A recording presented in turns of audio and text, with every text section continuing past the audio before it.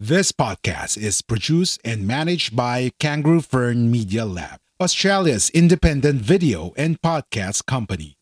We do the podcasting hard bits so you don't have to. We make podcasts easy. Book a call at www.kangaroofern.com. www.kangaroofern.com. This podcast is brought to you by Guerrilla Podcast Syndicate, powered by Kangaroo Fern Media Lab. Kangaroo Fern is Australia's independent video and podcast management agency with a mission to help individuals and entrepreneurs to start their own podcasts and harness the power of podcasting. A Kangaroo Fern production. A Guerrilla Podcast Syndicate. Samut-Sari Conversation with Mimi, to connect with other women who may need someone to talk to around everyday's life issues and challenges, from managing career and household to inner productivity, relationships, and other hot topics. Samut-Sari Conversation with Mimi. Hello, and welcome to Samut-Sari Conversations with Mimi, a podcast and a video show featuring hot topics and other topics of interest for men and women alike. We feature guests who share their passion and commitment to their profession or talents. And here at Samut-Sari, we share stories to inspire you, stories from ordinary people who make extraordinary things. And for this season two, because this year we are on season two, we are featuring freelancers, virtual assistants, and work from home professionals, and especially those professionals from the Philippines, because we know for a fact that there are a lot of virtual assistants and um, work from home and freelancers in the country. And the reason why we are featuring them on the show is because we want to demonstrate to other people that you too can find potential work opportunities while working from home or working as a freelancer. And we know that since the pandemic is probably here to stay for quite a while, you need to think of other ways to supplement your income if you want to do this as a sideline, or if you want to change jobs completely, you can also think about working as a freelancer. And for this episode, we have another freelancer, a very beautiful lady from Manila. Chess, are you from Manila ba? Are you from Quezon City? Which part of the Philippines are you from? Originally po from Manila. Then right now po I'm from Cavite. Oh, Dito po you ako are in naka-base. Cavite, which like a kapitbahay lang ng Manila yan. So it's like a fringe. Cavite is like a city na rin Yes, naman. opo. Okay, so guys, let's welcome Chess Sanchez Yes, to the opo. show. Chess, welcome to Samut-Sari. Say hi to our viewers and listeners. Hello po. Hi everyone. Thank you po. Thank you po, Miss Mimi, for having, sharing po yung mga journey to the people who would like to start their career, working from home during this pandemic, especially that many businesses has been affected. So yeah, I'm hoping to have a good conversation with you. Fantastic. Yeah, that's why it's called Samut-Sari Conversation. So, Chess, um, is that a nickname for Cheska, or is that a nickname for a longer name? Because Chess is like a male's name for me. So I just wanted to know where the name Chess originated from. Yeah, Chess po is my nickname. Well, I'm an only daughter po kasi. So, my mom would like to name me Princess, but kasi very common na po siya right? It's like everyone has named Princess. So, nag-come up po siya ng mas unique na name, which is Duchess. Duchess po talaga siya, which is yung wife ng Duke. But shinorten ko po siya along time nung medyo teenager na ako kasi some of the people are not really aware on how to pronounce it. So, yun po. How So, it's a interesting. shorter term. Yeah, very, very interesting. So, Yes, I Tess, know, opo. I can see that you are a very young person. So, this is already an interesting aspect of our conversation. Um, Pwede ba kaming bigyan mo ng idea if you started your work in a corporate job, like a typical fresh graduate? Did you work in an office? Did you work for a company? Or did you start off doing freelancing? So, bigyan mo muna kami ng history ng work mo. And then later on, we'll talk about where you are now. Because I wanted to highlight some of the journey that we said a while ago. Papaano ba nagsisimula ang isang katulad mo sa bago mong job? But first, we have to know or establish what were you doing before you became a freelancer. Yes po. I'm not a graduate. I'm not a 4-year course graduate. Pero I took a college po. I finished like 2 years.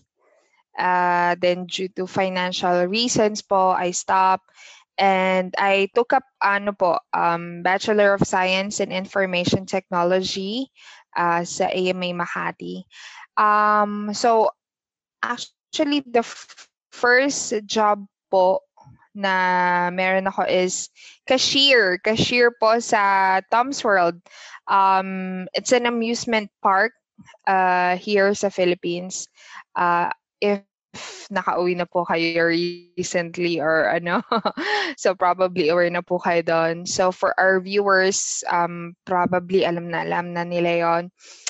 Yeah, so nag-cashier po ako doon for about, I think, 3 months lang kasi kinailangan ko pong mag-undergo ng medical operation. So, nag-stop po ako mag-work. Then, after that, nag-sales lady din po ako ng Timex, brand ng watch.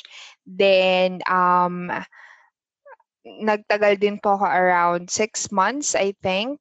Then, matagal din po ako basically nag-sales lady or dicer, previously earning minimum wage sa mga iba't ibang brands, iba't ibang company. Then, I started sa BPO po, firstly, 2014. Yung BPO po is sa Taguig. So, nauwi ako ng Parañaque because that is where my father's base po. So, balikan, mabigat ang biyahe. Biyahe. Every day talaga. Sobrang consuming. Lalo na yung C5 dyan sa Taguig. Ay, grabe talaga yung traffic. So, nag-start po ako in, I think that was around 14K lang ata yun per month. Yun lang po yung package ko that time. So, and so on. Yun po, hanggang sa nagtuloy-tuloy na po ako sa iba't ibang BPO for about 6 years. Iba't ibang accounts or company na rin po yung nahawakan ko sa BPO. And yun po talaga yung maraming na ituro sa akin in terms of communication skills, how to, talk to especially foreigners kasi hindi naman sila like us na yung medyo formal kasi tayo pag hindi natin kilala pa yung tao at first, sila kasi casual. So yun po yung pinaka-journey ko way back nung sa corporate and yun nga sa ibang job na napasukan ko. Yeah, okay. Thank you for that. Wag muna natin pag-usapan yung freelancer mo ngayon. I still have more questions about your life prior to you being a freelancer.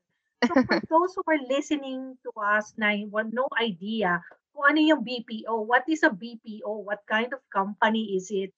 And ano naman ang work ng isang nagwo-work sa BPO? What sort of jobs are there in the BPO? BPO po kasi is business process outsource, the term itself. Mostly mga big guys na mga from out of the country, US, UK, Australia. So it depends po. So basically ina-outsource nila, pinapagawa nila here sa Philippines yung mga customer service, technical support, email support. So yun po yung pinaka ano ng BPO eh. So meron pong mga so what they call call center agent basically. Nagko-calls po, nag-a-assist ng mga foreign people, mga US or UK sa mga services, sa mga company. So iba-iba po. Wow. So 6 years ka na nasa BPO, and then you mentioned to me prior to us going on the show that you started being a freelancer just last year when the pandemic started. Was it a decision on your part? Yes. What is your personal decision na, okay, pandemic, ayoko nang mag-commute? Or was it because maraming na-lay off sa jobs nila? That's why they had to find another job. Ano yung situation mo that led you to change from your BPO job to being a freelancer? So you want to start a podcast, or perhaps you've already started one, but you're still unclear on how you can actually make this podcasting work. No worries. That's why we're here for you. We are Guerrilla Podcast Syndicate, powered by Kangaroo Fern Media Lab. Join our network. Contact us at info@kangaroofern.com because we're stronger together. Well, I think actually, to be honest po, and for transparency, it's the earnings eh. It's the earnings po talaga. You will not earn siguro the same way you're earning as a freelancer. Kasi nga freelancer kay, you can take any projects you want as long as you can manage. So basically it's just different sources of income. Okay. And for me, my goal is to have our own house for the family. Then siguro I just decided po because it's way easy.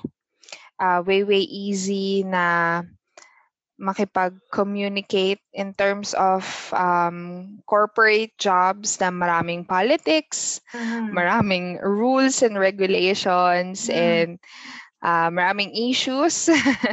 So yun, iba't ibang tao yung pakikisamahan mo from then and now kasi sa iba-ibang teams ka na pupunta sa BPO. So pero it's really a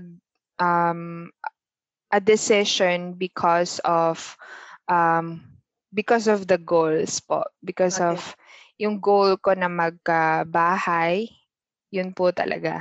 Okay. So, I'm thinking na siguro sa pasimula, like in your experience, to become a worker or an employee of a BPO company, you don't necessarily have to have a 4-year degree. Like in your case, you said you've taken some courses, you didn't probably finish it, but you were given some personal practical experiences prior to joining the BPO. So, nagamit mo yon. I feel from your story na nagamit mo siya to land that career. So, basically, you said it's all about the communication skills, na matitrain ka naman on what to say, what to do. You have sales experience. So, that helped you a lot. Pero now that you went to freelancing, ano na ngayon yung freelancing jobs na ginagawa mo? What are you doing right now as a freelancer? Actually po yung freelancing is sobrang ibang-iba pala sa BPO. Ngayon po, I am a real estate virtual assistant. So Mga hinihelp ko po is mga nag-real estate in US. So, VA po nila ako. I do research, I do email management, calls sometimes. Yun po yung mga ginagawa ko, some of the tasks. And then, helping with file as mga files management ng mga business owners, mga pag-organize ng mga businesses, documents, mga ganun po. So yeah, that's what I do po for now. Mm-hmm. So when you say freelancer, automatic ba yon? Is it a virtual assistant straight away, or can you be a virtual assistant? Can you be a freelancer but not necessarily a virtual assistant? Meron man difference yung dalawang yon? Yes po. Kasi pag freelancer, I think, may iba't ibang field po siya. Like, merong sa graphics, sa design, sa programming, sa mga computer software, website creation, mga ganun-ganun po. So, it's really different. May iba't ibang field po, marami. Merong social media management, merong mga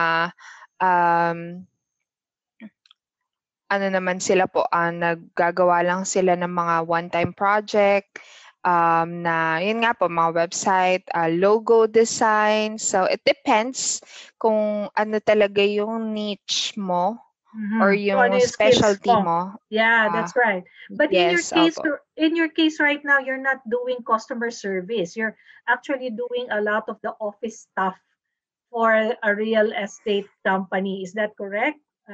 Yun bang nature? Yes po, yes.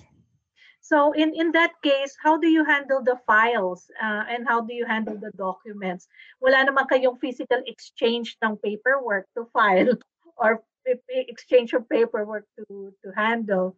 How do you do your office work virtually? Can you describe that to us para ma-imagine naman namin?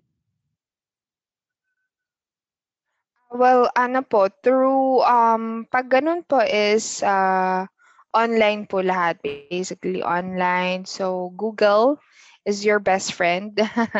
Sabi nga nila. So Google po kasi has their they've made their systems like Microsoft. So meron din silang sariling sheet or the spreadsheet ng Microsoft, documents, presentation, or PowerPoint. So they have a counterpart sa mga produkto ni Microsoft. And for Google po kasi, they are cloud-based. So hindi mo sila kailangan nakastore completely sa computer. They can be accessed through the internet. So that's how we share files po with my clients. Kung ano yung papagawa nila. So I send it or I make a Google Drive na tinatawag, parang your USB na cloud-based siya. Yeah. Then, yun po, the clients can access it, or there's another way around, which is Microsoft Office, Excel, documents, PowerPoint, then through email. Basically po, through email, we send through email yung mga documents. Okay. So one other question I want to ask you is, now that you're doing VA work, mas madali ba siya compared sa BPO in terms of your time management? And obviously, you don't have to commute anymore to Taguig. Ano ba yung nakikita mo mga advantages ngayon of doing your work now compared to BPO, including relationship with your boss or your client? I think the difference po is in terms of workload, sobrang laki ng difference. Kasi sa BPO, you have a manager, you have a team leader, you have a subject matter expert na tinatawag, which you can ask for questions, yung mga questions more regarding policies ng company. or ng hinahandle mong issue ng mga customers, ganon.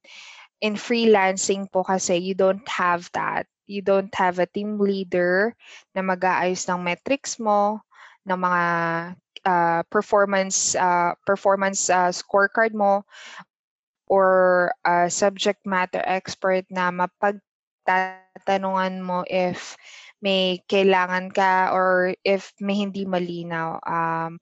You would need to research it by yourself. Yun talaga yung pinaka-crucial na skill ng virtual assistant. You need to have many resources. You need to be resourceful, in short, in terms sa mga ipapagawa sa'yo. In terms of workload po, I think the difference kasi is call center po, mostly calls ang ginagawa ko. Pero now kasi, mostly non-voice po, I do, yun nga po, yung mga research. And yeah, dahil din po yun sa pag-commute, naalala ko na when I gave birth po kasi for my daughter, nag-transfer po kami here sa Cavite. So I was going to work sa Taguig, and imagine the biyahe is Yes. sobrang tagal po. As in, yeah, nakakalagpas na po ako minsan ng bahay namin kasi sobrang antok na antok ka na eh. Kasi kulang na kulang yung oras mo pag umuwi ka. Hindi ka naman pwedeng matulog ng 8 hours kasi kailangan mo gumising na maaga. That's right. Babiyahe ka pa, layo-layo ng work mo. So, nakakatulog po ako sa biyahe. Lagi po ako lumalagpas sa bahay namin. So, ayun po. Yun po yung mga talagang naisip ko this time. Sabi ko, ayoko nang bumiyahe. Ayoko na ng politics sa office. Ayoko na. That's right. So are you saying you are more in control of your time now, and you can do effective time management being a mom and doing your house chores and doing the work that is required? Kasi US and Philippines, ibang timetable niyan. So you have to be awake when during their office hours. So how do you do your time management? Give us a little bit of an insight on that. Well, may clients po kasi akong flexible yung time, meaning they allow you to work whenever you want, as long as you finish the task. So pag ganun po is na break in ko yung task ko into 3 parts, for example, and then I can do some cooking pag kailangan, if needed po ko nung anak ko, if my daughter needs me, Mommy, I want this, Mama, na-attend mo na siya kasi basically, pwede ka yun nga, pwede mo hati-hatiin yung task mo in a specific time para ayun nga po, nakakapag-juggle between being a mom and sa pag-work. Yeah. So I think that's the one of the best benefits of working from home is that yung flexibility, your clients understand that. In terms of the challenges naman in your role as a virtual assistant, ano yung mga parang struggles mo, challenges mo, or mga things na naninibago ka pa rin, or things na hindi mo pa rin talaga gamay na gamay that you think others may be aware of as well? I think yung sa mga in terms po ng learning, kasi may mga bagay na hindi mo pa na-encounter before. So, I think yun lang yung pinaka-biggest challenge, which is can still be done. You just need to be resourceful, do your own research lang. So the other thing that I know, and the reason why I got connected with you, is that you're also part of a Facebook group. So the Facebook group is a group of freelancers and virtual assistants then.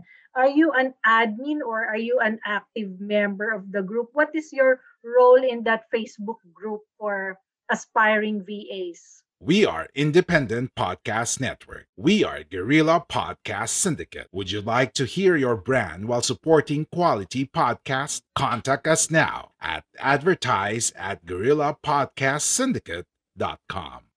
Yes po, it's the group po is Virtual Assistant Training Philippines. It's a group created by Eden De La Cruz, which also provides help to aspiring VAs. I'm an active member po. I also answer questions ng mga ka-aspiring VAs if there's any, and po, inspiring them to become one. Sharing tips if as much as possible po to the best of our knowledge. Yeah. And yun po.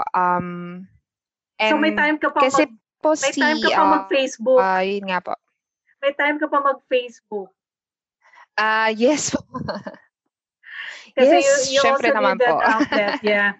So based on your experience in that Facebook group, do you think that there will be more aspiring VAs, like more people will be interested or intrigued to know what it's all about and potentially apply for the jobs, or feeling mo lang this is just a phase kasi nga COVID?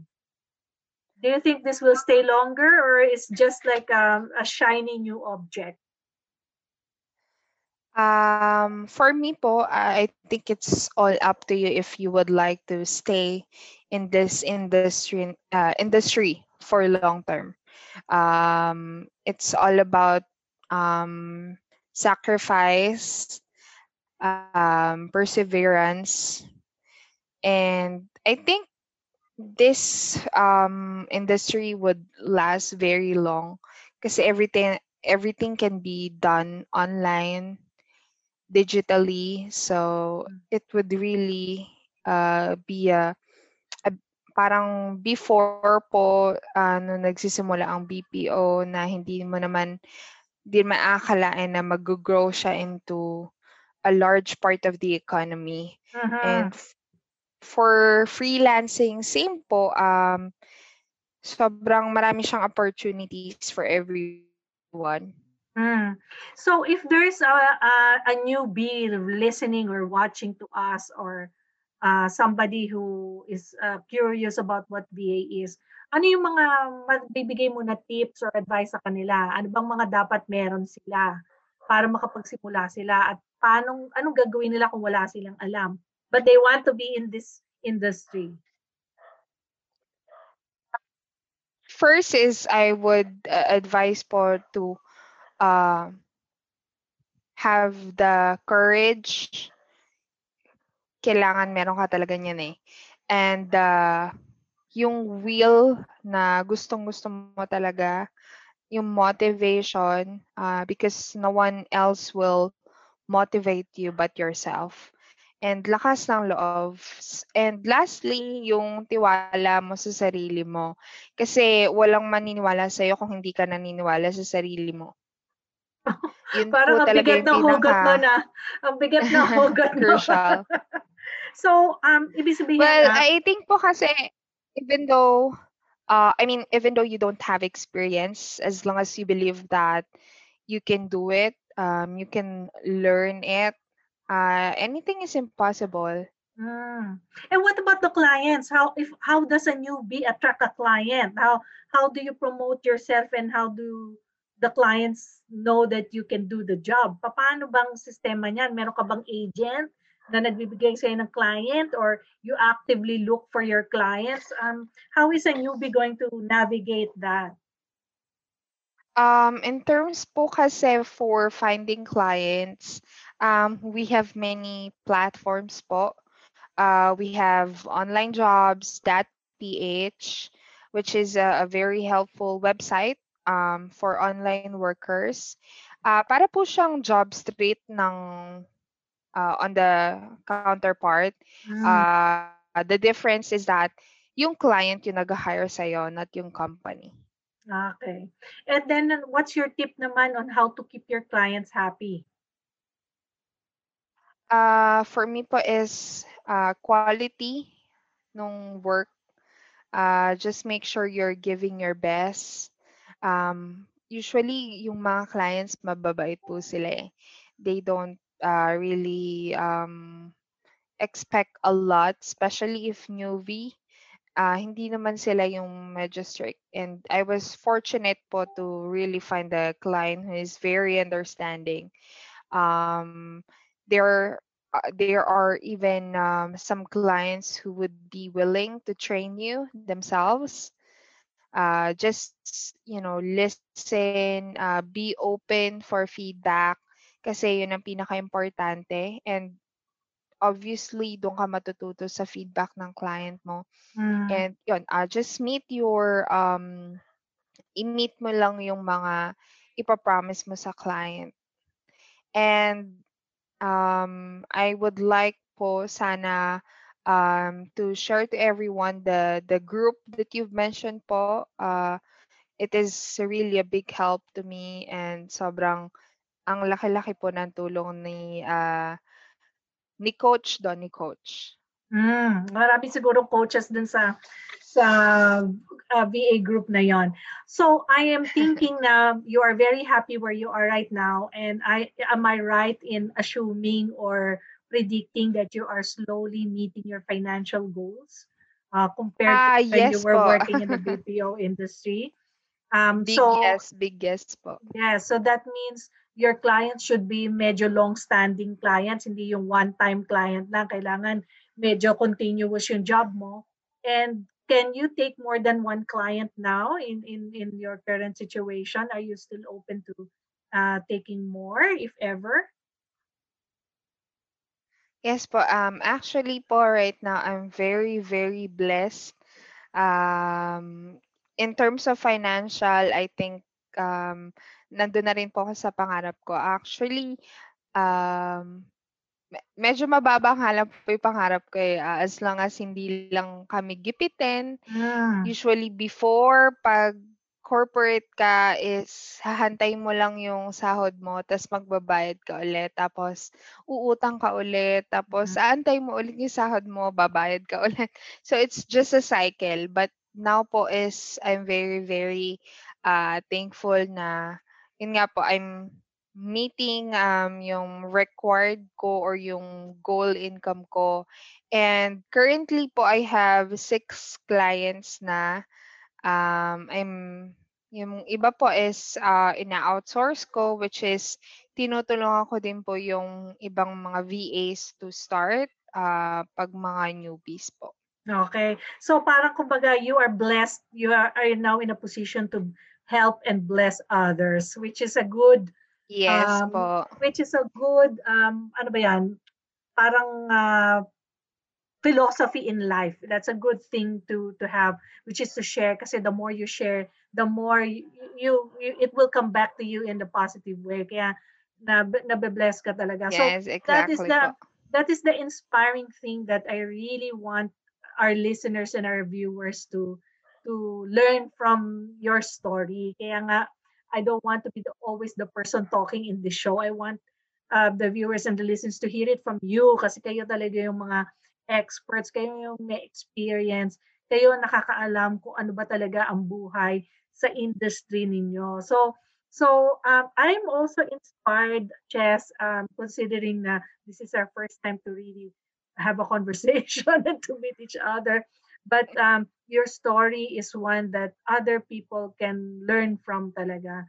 Na marami kang marami kang layers of life experience mo na nag-contribute sa mga decisions na ginawa mo and how you approach your work, which is to be as professional as you can. So lahat ng mga na-mention mo kanina sa akin, those are characteristics of a professional person. Hindi yung pera-pera lang to. You just really want to do your job properly, di ba? Kasi you're representing yourself. Sabi mo nga, there's nobody to back you up. No team leader, no. Yes. So, ikaw lang, you're on your own. So, Chess, any final words before we conclude the Samutsari show today for people who are viewing or listening to us? Any final message? Well, yun lang po siguro yung just believe in yourself. Ako po kasi noon, ang tagal din bago ako nakahanap ng work online. So, if it is making you wait, it is worth it. I always believe in that. And I always pray to the Lord. Talaga pong consistently I ask Him na bigyan niya po ako ng client. And there are talagang umiiyak po ako sa kanya. I think that's the most I mean remembrance ko sa paghahanap ng work online. And yun po, just believe in yourself kasi wala talagang ibang maniniwala sa iyo kundi sarili mo. And you have to do your own sacrifices as well. Of course. Instead of Netflix, you do your own study. It would be a big help. It would be all worth it po. Yeah. So Chess, alam ko 6 na ang clients mo, baka kulang na ang 24 hours sa'yo. But if people want to get in touch with you for like maybe tips or maybe if a client can ask you to refer them to other VAs, how do people get in touch with you? Oh, Facebook po, I'm Chess Sanchez po sa Facebook. You can message me po, sure, anytime. As long as hindi po hawak ng anak ko yung cellphone ko, makakasagot po ako agad. Okay. Kasi po yung daughter ko is malaro na po siya. So, minsan matagal po ako mag-reply. So, feel free po to if you have any questions. And don't forget po to join our group, yung Virtual Assistant Training Philippines. We provide opportunities po. We also have courses po. We also have a course there, a free course that would help you start your career. Okay. Very good. So thank you, Chess, very much for all your inputs today. So I'm going to end the show now. Thank you, Chess. And for those who are listening to us or viewing us today, if you have somebody you want us to feature in the show, please let me know. Or if you have any other topics you want to feature in the show, please let me know. Reach out to me via email, mimi@dinosocial.com. And a reminder that Samut Sari is a member of the Guerrilla Podcast Syndicate, so you can reach out to the Guerrilla Podcast Syndicate using their website or their Facebook page as well. And please don't forget to like, share, and subscribe to my YouTube channel. Thank you again, Chess, and thank you, everybody. I hope you enjoyed Chess's story. Thank you po for having me. Thank you so much, and we'll hope to see you soon in another edition of Samut Sari Conversations. Bye. Bye-bye. Thank you for listening. Make sure to visit our website at www.guerrillapodcastsyndicate.com, where you can subscribe to the show in Apple Podcasts, Google Podcasts, Spotify, Stitcher, or via RSS, so you'll never miss a show. While you're at it, if you found value in this show, rate and review this podcast and share it with your friends. You can also join the conversation with Guerrillas RV on Facebook, Twitter, and Instagram. Please consider on making a donation to help us keep making the podcast you love. If you have any questions, feel free to reach out to us. A Guerrilla Podcast Syndicate production. We are Independent Podcast Network. We are Guerrilla Podcast Syndicate. Would you like to hear your brand while supporting quality podcasts? Contact us now at advertise@guerrillapodcastsyndicate.com.